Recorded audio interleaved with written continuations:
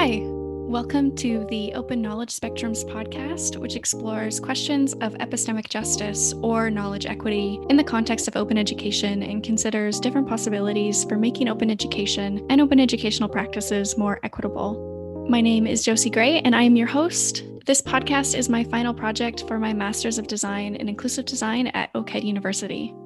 In this episode, I speak with Apurva Ashok and Zoe Wake-Hyde about how collaborative, open models for publishing open educational resources can support more equitable and transparent publishing workflows. We also discuss the power of publishing and the importance of ensuring that that power is distributed and accessible. Apurva Ashok is the project lead for the Rebus community. She helps educational institutions build human capacity in OER publishing through professional development offerings, such as the Textbook Success Program. Apurva has studied literature and marketing at McGill University and completed the Master of Publishing program at Simon Fraser University. Her experience ranges across academic publishing, media, social justice, and volunteerism. In 2020, Apurva received an Open Education Award for Excellence in recognition of her contributions to the field. She strongly believes in translating knowledge among communities and regions, and in the value of greater critical thinking for all. Zoe Wake-Hyde worked in media research and academia in New Zealand before completing the Master of Publishing program at Simon Fraser University. Having been somewhat radicalized by discovering the faults of traditional academic publishing, she is now focused on creating systems that support better, more equitable access to knowledge and learning. She is currently the project lead for Rebus Inc., a project exploring better ways to support researchers' workflows and connect them with the open ecosystem. And with that, let's hear from Apurva and Zoe. Hope you enjoy.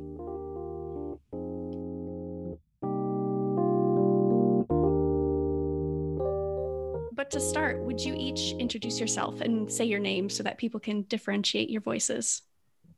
Hi everyone, my name is Apurva Ashok. I am originally from Bangalore, India, but I'm currently based in Toronto, Canada. I want to mention I am located on the traditional territories of many nations, including the Mississaugas of the First Credit, the Anishinaabeg, the Chippewa, the Haudenosaunee, and the Wendat peoples.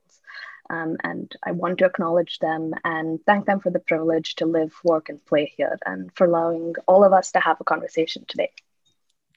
Hi everyone, my name is Zoe Wake-Hyde. I am from New Zealand originally, and realizing now I should have looked up my land acknowledgement for being based in Montreal currently. And certainly I can tell you that I'm from the Waikato region in New Zealand and was immensely fortunate to grow up on the lands of the Tainui. And I can't think of anything else to say there. Okay. So clearly I was not prepared for this on the day, and I can't do a land acknowledgement off the top of my head yet, but it's important. So I asked Josie if I could record one after the fact, still owning up to the fact that I got it wrong first time round, but giving it the time and space it deserves. With that in mind, I want to acknowledge that on the day of the original recording and today, I'm located in Tiohtià:ke, also known as Montreal, which is found on the unceded territories of the Haudenosaunee and Kanien'kehá:ka First Nations. It is a place where I am immensely grateful to live and work. Now, my understanding of a land acknowledgement is that it's an opportunity to speak to and reflect on my relationship to the land I find myself in.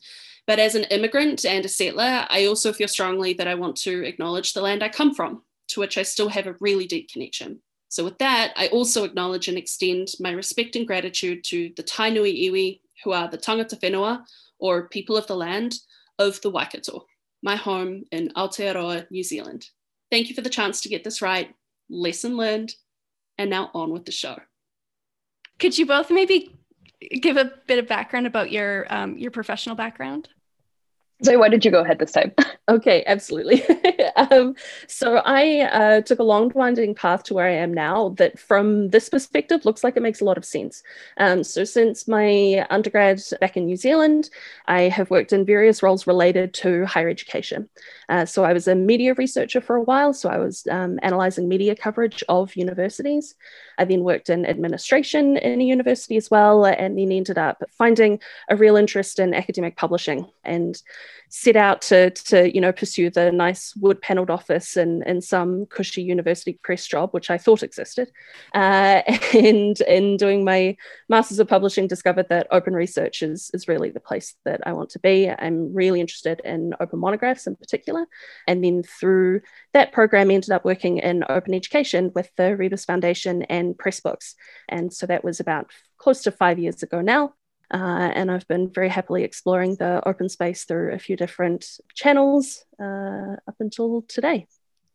Thanks. Apurva?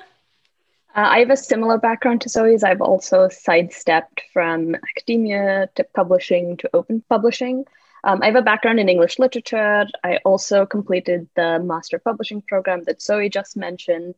And I've been working in open education for about 4 years now. I learned a lot about commercial publishing during my master's degree. I was introduced, thanks to wonderful faculty in that program, to ideas around open pedagogy, open tools, open processes, and landed an internship at Rebus, where I now work.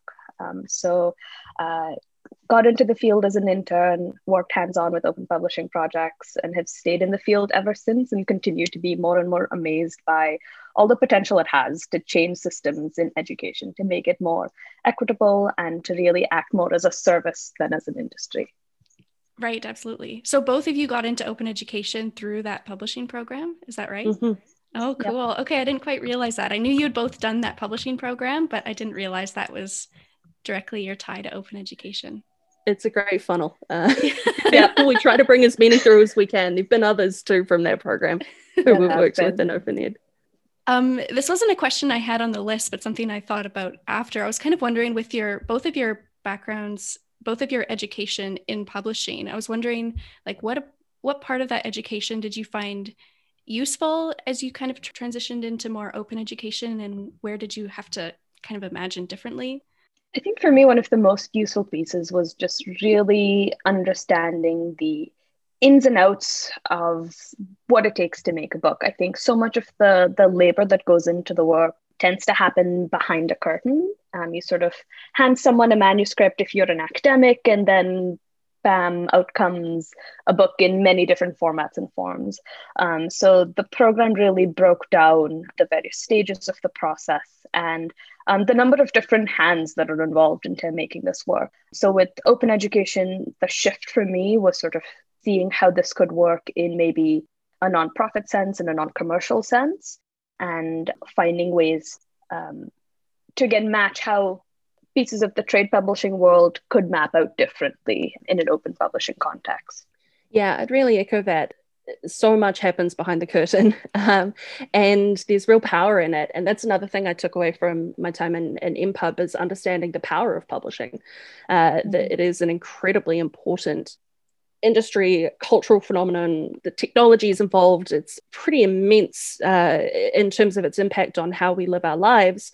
When you think of publishing as making anything public, right? You can use quite an expansive definition. And so the combination of understanding its power and understanding how it can be done so that you can then translate those to the wider world outside of the publishing industry, that there is power in the process of publishing that should be owned by everybody, that should be accessible to everybody.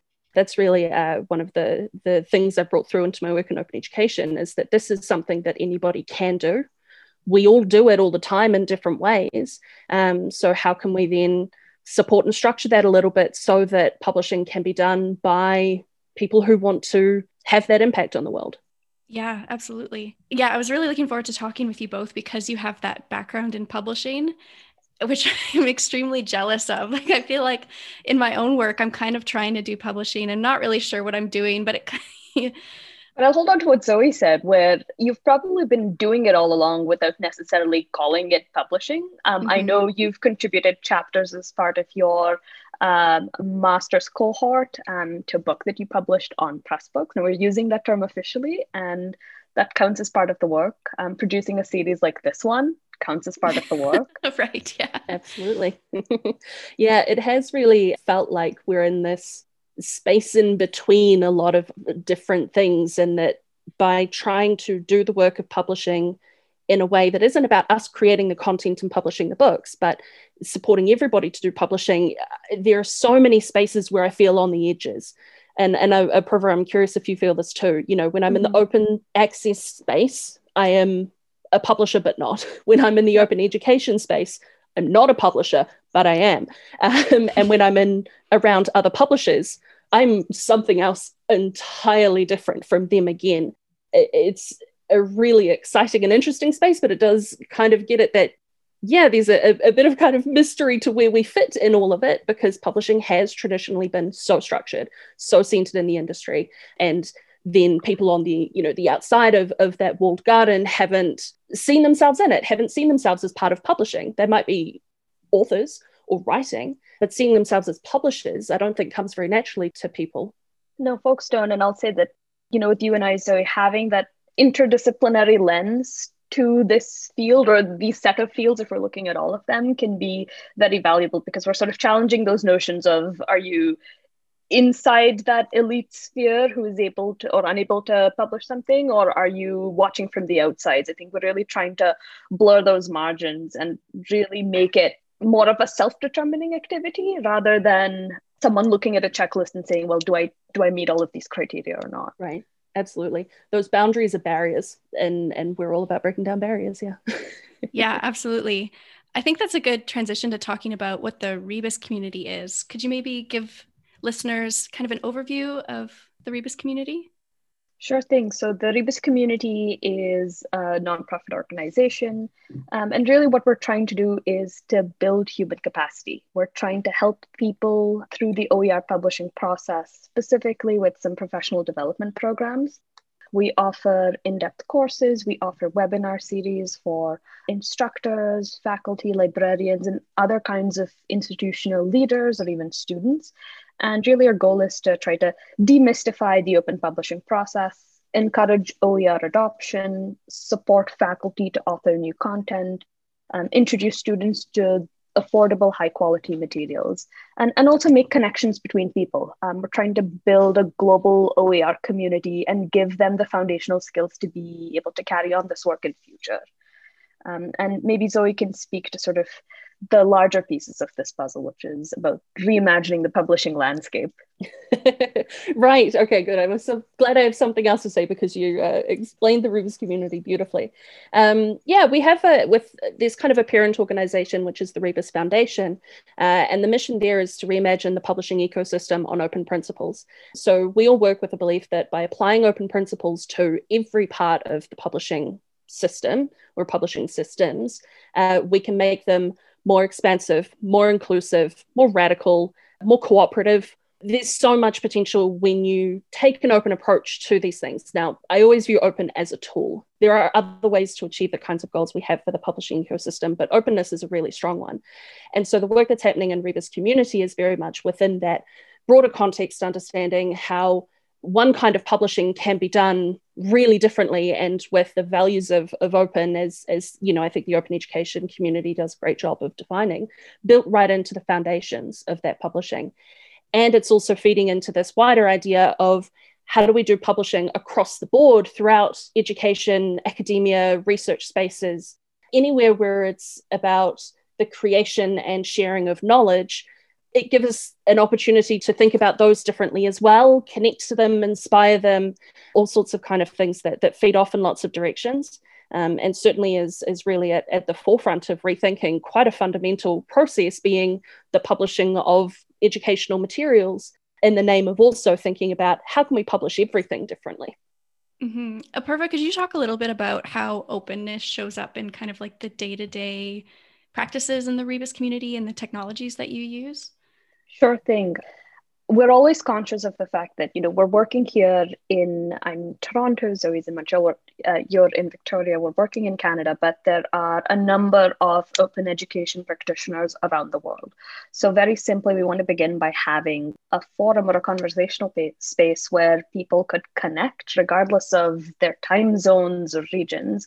And one of the main pieces, I guess, of the Rebus community infrastructure is our community forum and platform, where people can ask and answer questions. They can post calls for contributions on projects. Really, the idea is to be transparent about what folks are working on, to learn from one another, to help each other out, to ensure that the work doesn't take place in silos, to ensure that our efforts aren't being duplicated. And we also use other tools for publishing our resources as well.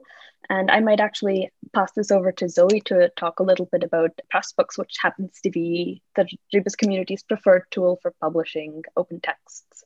Absolutely. So I got my start with Pressbooks, so it has a special place in my heart.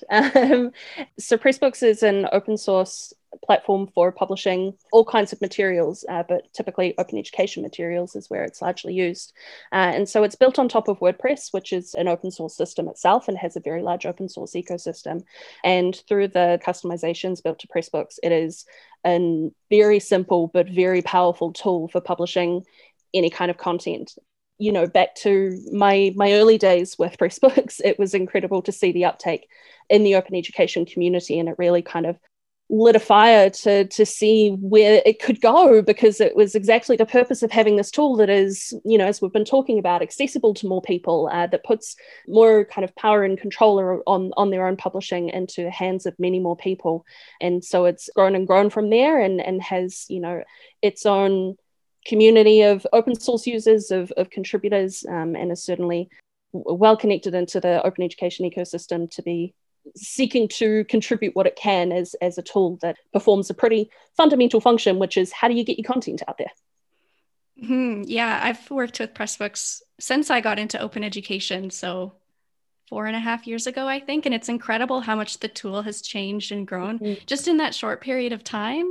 Like Right. it's honestly phenomenal. And with the new Pressbooks directory and seeing how kind of that allows for more collaboration and connection and sharing, bringing all of those different Pressbooks books that are out there in existence now, it's been really lovely to see.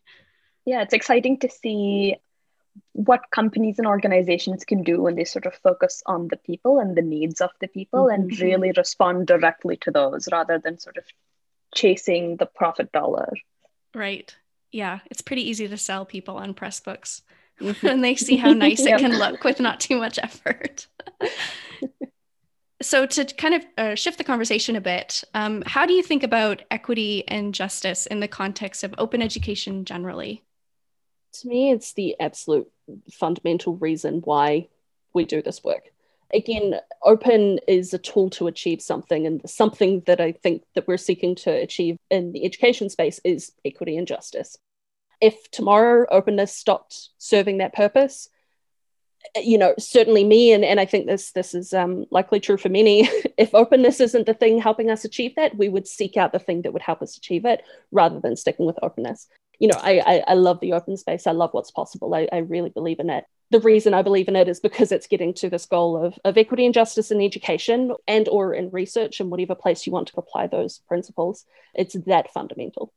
Yeah, I agree. I think it informs every aspect of the work, every aspect of decision making. It's the undercurrent through all of our conversations and actions. And I know that open education has, you know, when we talk about it more generally, the potential to make content more inclusive for learners, to reduce opportunity gaps. But I do want to flag that there needs to be intentional action in order to make this happen. That's why sort of having it at the core, as Zoe was describing, is so important. And, you know, when we've mentioned the word context, it's helpful to remember that we're practitioners in Canada. I'm someone who is from South Asia and a product of a very different education system. So I'm always conscious of the ways in which we're working here, the other models for openness that apply to other regions, to people who might be working in non-English languages as well. And I think that an equitable and just model for open education is one that is also mindful of these and finding ways to integrate with this rather than just being one model to supplant the rest, because we know from history that that doesn't work well. Yeah, a big motivation for me doing this podcast was kind of this realization in the work that I do in open education. That's not a new realization, but just like examples that I found of open resources being created that were not inclusive, that had racist content and things like that, and kind of recognizing that, okay, we need to be more intentional here. Like we can't just create open educational resources with no attention to the other ways that exclusion can come into those resources. Yeah, I've been reflecting a little recently on my use of the term open, because I think I hang a lot on open, and open doesn't necessarily mean inclusive, accessible. There's so much more that I think we need to call out more explicitly to make sure that the content is open. And there's a gap there in my head right now.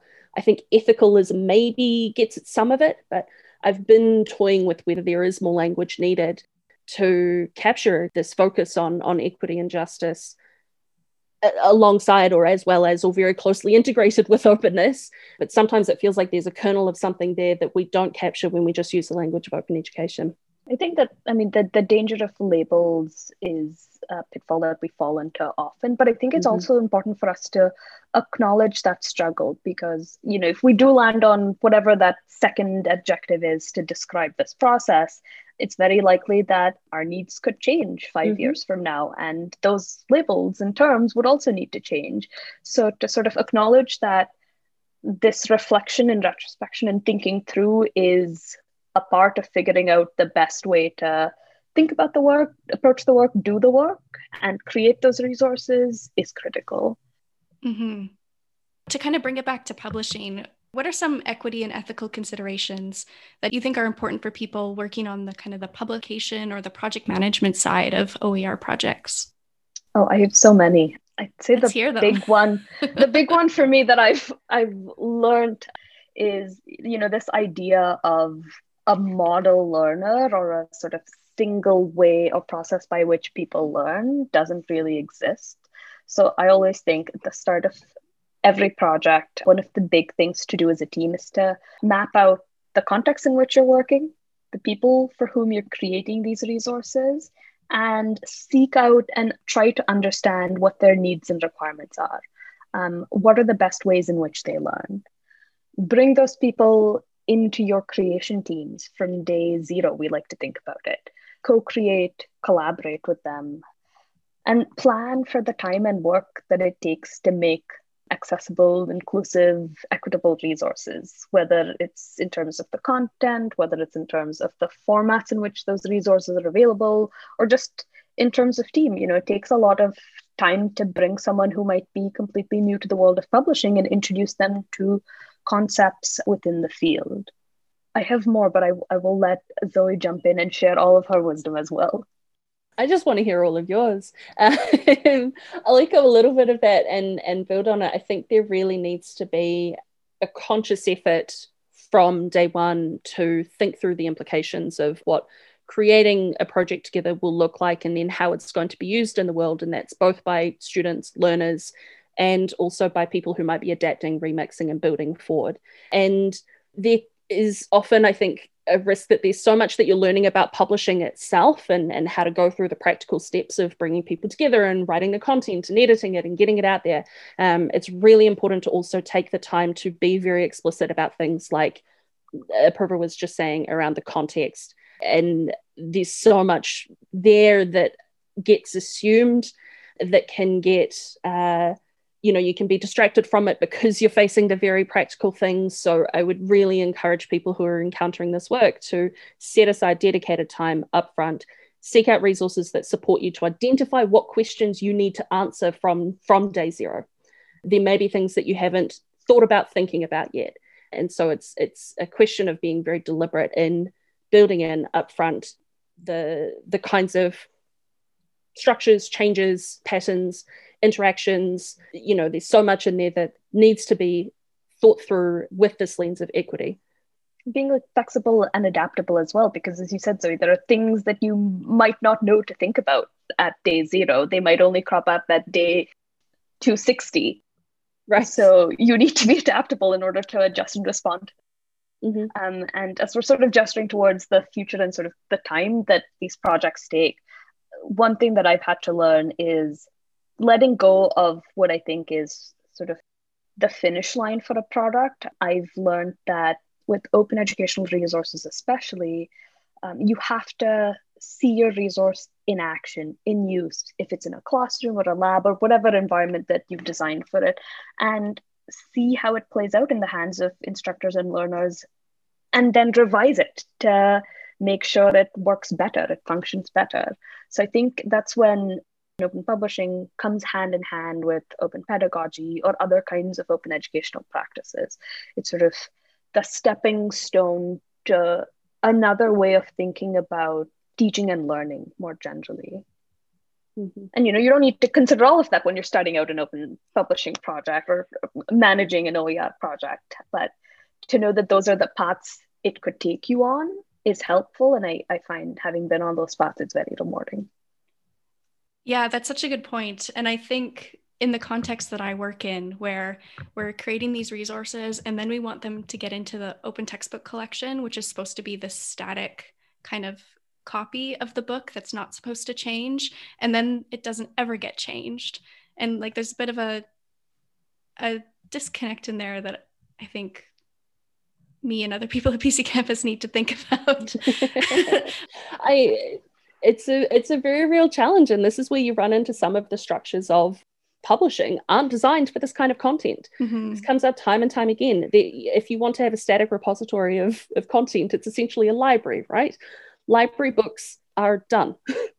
They aren't evolving, they aren't changing, they aren't being revised, or it's happening over a very, very kind of long period of time. So this is not a BC Campus problem. It's certainly something I encourage you to explore and figure out. But, we've run into that time and time again at Rebus Community, is thinking through, when you run up against a traditional publishing structure, whether it is something like, should we have ISBNs for our books?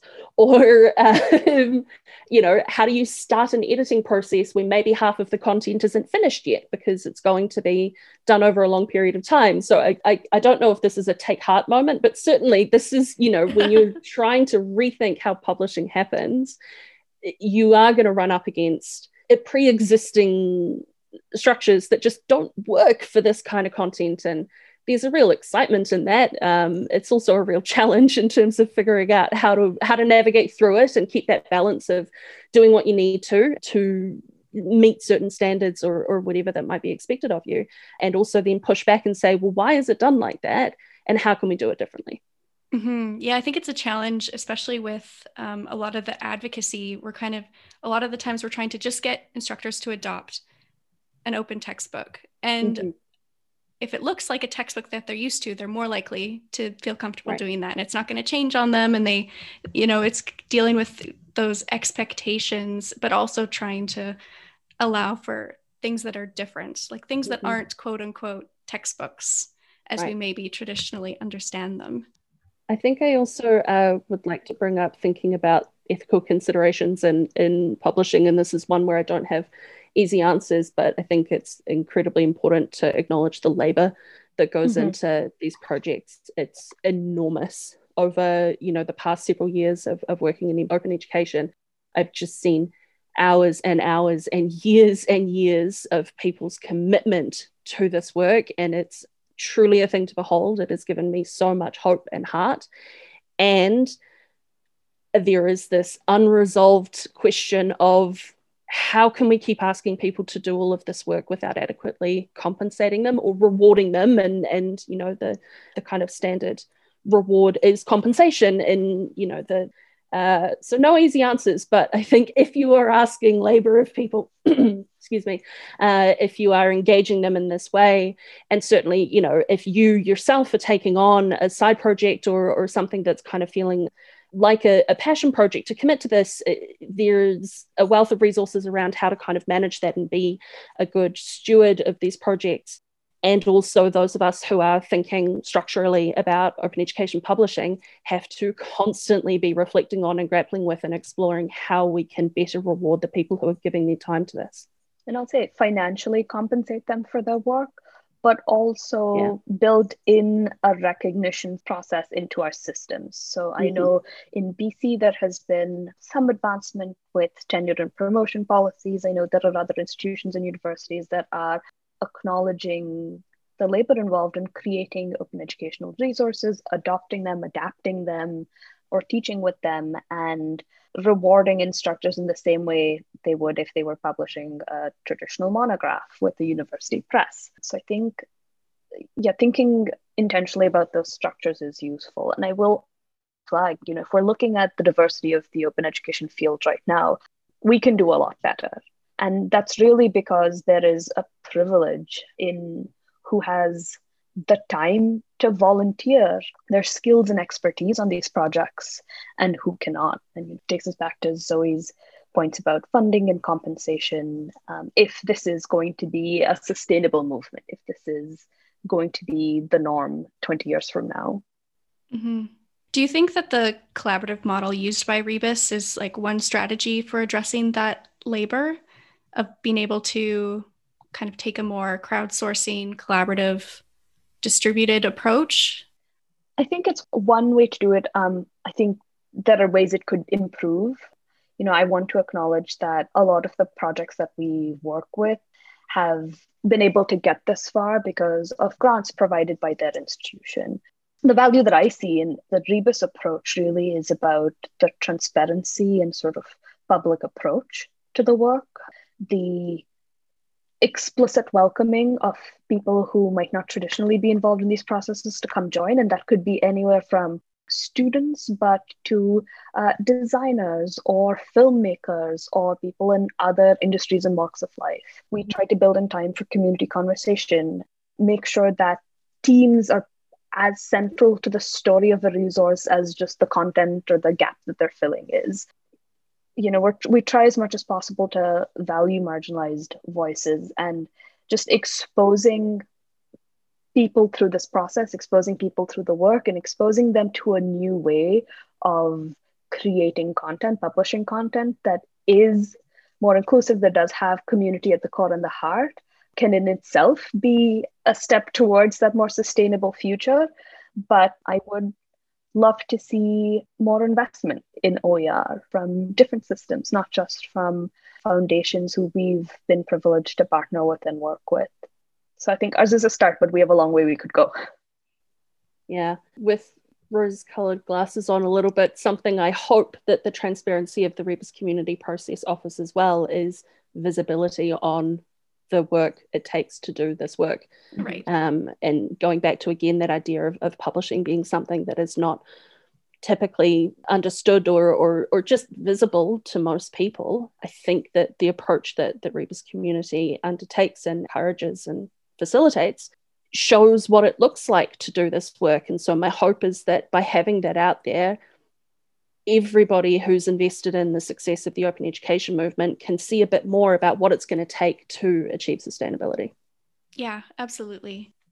Where do you see the value in these community and collaborative approaches to OER publishing? Again, it feels like all along the way. Collaborative models, and I know specifically when we are explaining the importance of teams and people to the projects we work with, we really stress on the fact that diverse teams really do produce more equitable resources. And this is not just me saying it as someone who is a person of color and who is in the space, but really the research shows us that working with people who don't have the same background, skills, or experiences as you do forces you to think through challenges or questions from different perspectives. And it's in that moment of communication and conversation with someone else who is really coming at it with different needs that you're also exposed to something new, and you realize how your resource might need to be modified to also work for that person, and how you're not just building for someone who looks and works exactly like yourself, but you're really trying to build something that is a little more modular and flexible and can be picked up and used by more people.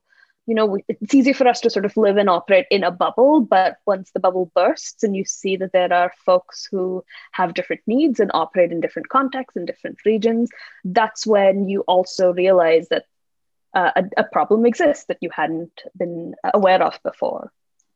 I was wondering if you could share a little bit about, what does it look like to build community and to build teams like that? It takes a lot of, again, intentional work. Some of the things that we have learned to do over time is to really let it be known that that is what we're trying to do. We are trying to build a representative team. We are trying to involve people in this process who might not have previously been invited to work here. I think it's about reminding people that they can make contributions that can be as big and critical to the project, or very small but still just as important and critical. It's understanding that folks have many pathways into doing this work, and those pathways come with valuable contributions. And so I know you've been part of many collaborative projects, so I'm curious about how you felt your experience was like. Yeah. In some of the projects where I think we've seen the most incredible community building, there's a little bit of magic in it that I think comes from shared belief and a shared enjoyment in the work. That there's a belief that what you're doing is important and that you're all in it together. That kind of community spirit has evolved in several of the projects I've worked closely with, and I think that's, in some ways, I've always found it a little difficult to articulate exactly where that comes from. But again, I think it comes down to shared intention and that kind of buying into this is a really valuable use of your time and something to do together, and that there's an openness to other people being a part of that too. It doesn't have to come from, say, I've seen projects maybe start with collaborators who've known each other for a little while. They're kind of maybe 1, 2, 3 of them. And then by being open to others buying in, that's grown and grown and grown to, these incredible communities full of lots of different people who then, bring their perspectives and really really substantially influence the direction of the project. I think that's critical to say. And as Apurva was saying, there's immense value in that. Yeah, that's certainly a pattern I've seen a little bit. There's a spark that comes from that. Yeah, in addition to the motivation, I'll say something that we do with a lot of our projects in that initial project scoping phase, or when they're sort of framing and trying to conceptualize what their project is going to look like, we ask them to work as a team to list out what we call their measures of success. And, for most projects, it's going to be, I want to get this project done. I want it to be published or complete, but we really encourage them to sort of think beyond that. What does success look like for them? Is it connecting with X number of practitioners in their field or in related fields and bring them to be part of the project? Is it working and trialing this resource out with students and getting their feedback? Are there other pedagogical models that they'd like to explore through the creation of this resource? There can be many ways to define success on a project. And for most of them, I will say it boils down to connecting with people, making sure that this resource has an impact on various groups of learners that they've identified. And it's not always just getting to that finish line. That's sort of the means to this larger end, which is changing the field, for instance, replacing a commercial textbook, but saving students money and coming up with a really new way of engaging with students. And enjoying working together. Enjoying that, yeah. I would say with the Textbook Success Program, which is sort of a year-long professional development course that I facilitate, a lot of my end-of-year evaluations really highlight the importance of the cohort model. They're all working on different projects in different disciplines at different stages in different regions, but they come together and connect frequently, regularly on and just discuss the work that they're doing. And it's sort of just that act of being able to have a shared space where you can talk about this work, because, going back to what Zoe said in her introduction, it spans so many different areas and disciplines and industries, not just publishing.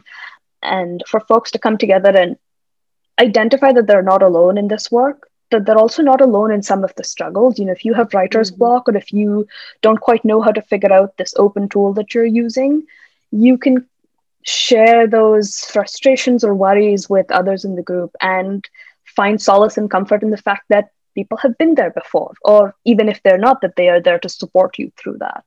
And that's where really the value of the community lies. And for us as well, to be able to have this conversation together as people who have worked in this field in different ways, but to be able to share our learnings is wonderful. Yeah, absolutely. Super valuable to be able to connect with people and to commiserate or celebrate. It's very, very valuable. What are some of the challenges that you have encountered trying to build community? The big one that comes to mind for me is pulling people out of the entrenched tools and workflows that they have been used to, and I'll say especially for folks who've been involved in academia and been using particular systems and ways of going about their work for decades, it can be tough to break the habit and have them test out a new space or a new way of communicating and doing things, and sort of getting everyone to be able to not only, you know, have an account on the same platform, but to really be using it fruitfully is the biggest challenge. In addition to obviously finding the funding to compensate everyone fairly. Yeah, I second both of those. The first thing that came to my mind was email, which is a little reductive, but certainly when the activity that's happening on a project ends up being a bit kind of hidden away, that just sometimes we've seen that kind of lead to a lack of pick up and progress and excitement, and that's not to say that doesn't work for some people. I'm completely sure that some people are creating excellent projects and they're doing all of their communication via email, but occasionally people do get stuck in those patterns, and that can kind of just close off a couple of possibilities here and there that can then snowball a little bit into some challenges for the project if there isn't kind of a really strong driver kind of making sure that it's all moving forward, which, you know, I think is common to any kind of project, that sometimes it just doesn't quite take off in the way you want it to. It becomes a little more of a slog. Yeah, that makes a lot of sense. What about successes?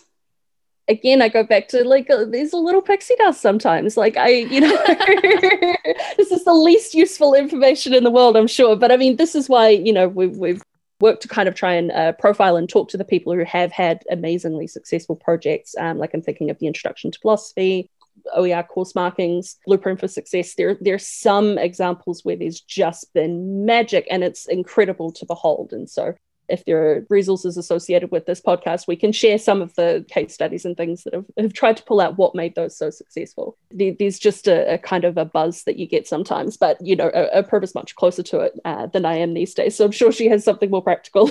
Oh, well, I was going to say it's one that we've already discussed before. For me, the big successes are just seeing the impact of groups and cohorts working together. That's definitely been my biggest takeaway. I know 2020 being the year that it was, I would often go into my sort of OER project sessions and leave feeling re-energized, revitalized, rejuvenated, because I've just been able to go in and talk to people who are doing this work very informally and casually for about an hour and a half. And there is just real value in establishing those kinds of professional relationships with people, and value that I have seen others also echo and sort of highlight and hold dear to themselves as well. I think the big successes are, again, not just in creating the resources, but creating the communities that exist around those resources, because that's really the way that we can change some of the systems in which we're currently trying to operate.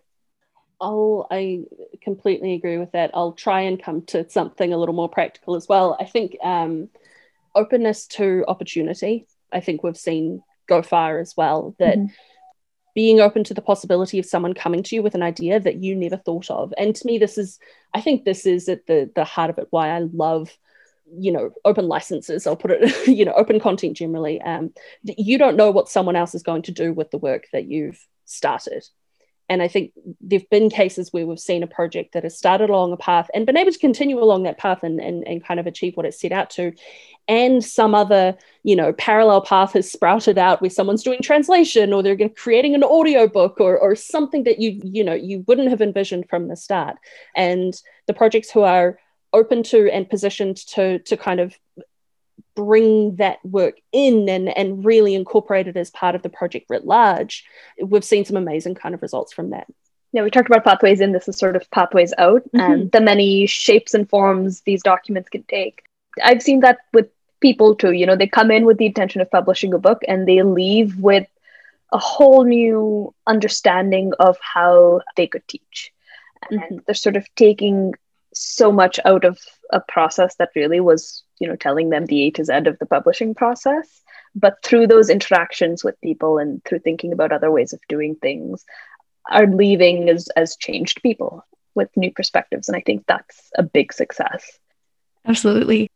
The final question is a very big question, but where do you see the potential for open publishing practices to disrupt exclusionary and oppressive systems and structures in education? Oh, well, another big question to close us out. I always come back to the fact that open publishing and our way of approaching it in particular is people and human-centric. So as I said before, we're really not focused on raking in every last dollar, but rather we're focused on the needs of learners and instructors and staff and the key players in this space, the stakeholders in this space. So the fact that this type of process can be co-created with community, with people at the core, and create models that are owned by us all, that can be adapted by us all if we need it to be. I think there's value in that. And, the more I think about it, for me, and this is my personal approach to open education more generally, I really see education as a human right.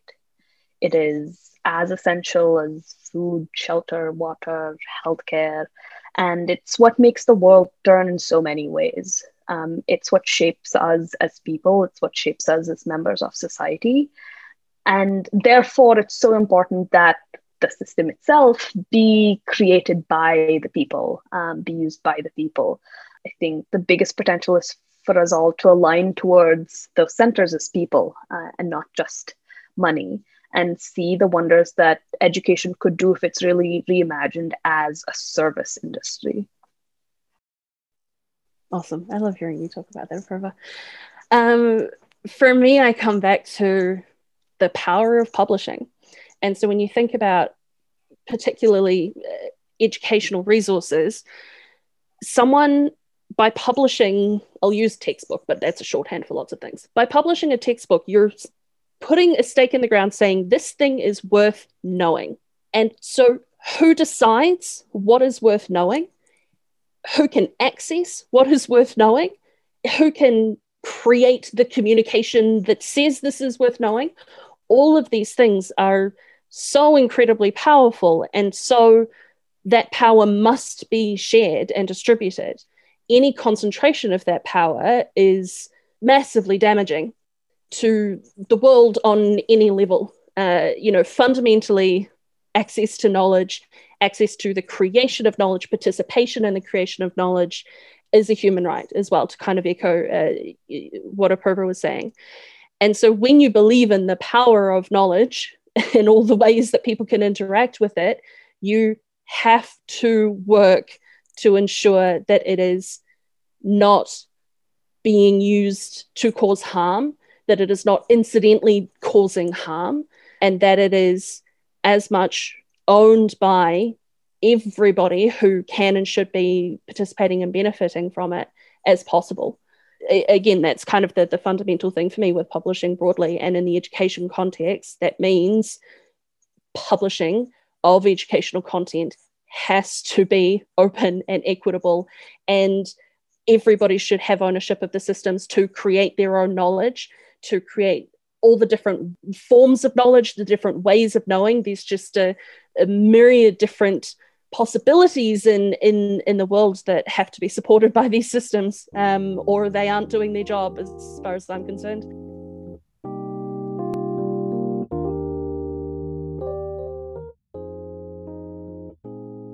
You can learn more about the Rebus community and explore their platform at about.rebus.community, and Rebus is spelled REBUS. If you are interested in learning more about collaborative and open publishing models and practices, you should check out 2 incredible resources created by the Rebus community, including a guide to making open textbooks with students and the Rebus Guide to Publishing Open Textbooks So Far. You can also follow the Rebus community on Twitter at Rebus Community. You can connect with Apurva on LinkedIn. Her profile URL is linkedin.com/in/APURVAASHOK. And you can follow Zoe on Twitter at ZWHNZ. You can learn more about this podcast at knowledgespectrums.opened.ca.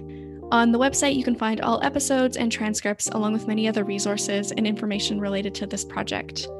You can connect with me on Twitter at Josie A_G, and you can tweet about the podcast using the hashtag OKSPodcast. The theme song is Cool Upbeat Hip Hop Piano by It's Mocha Jones on freesound.org and shared under a Creative Commons Attribution license.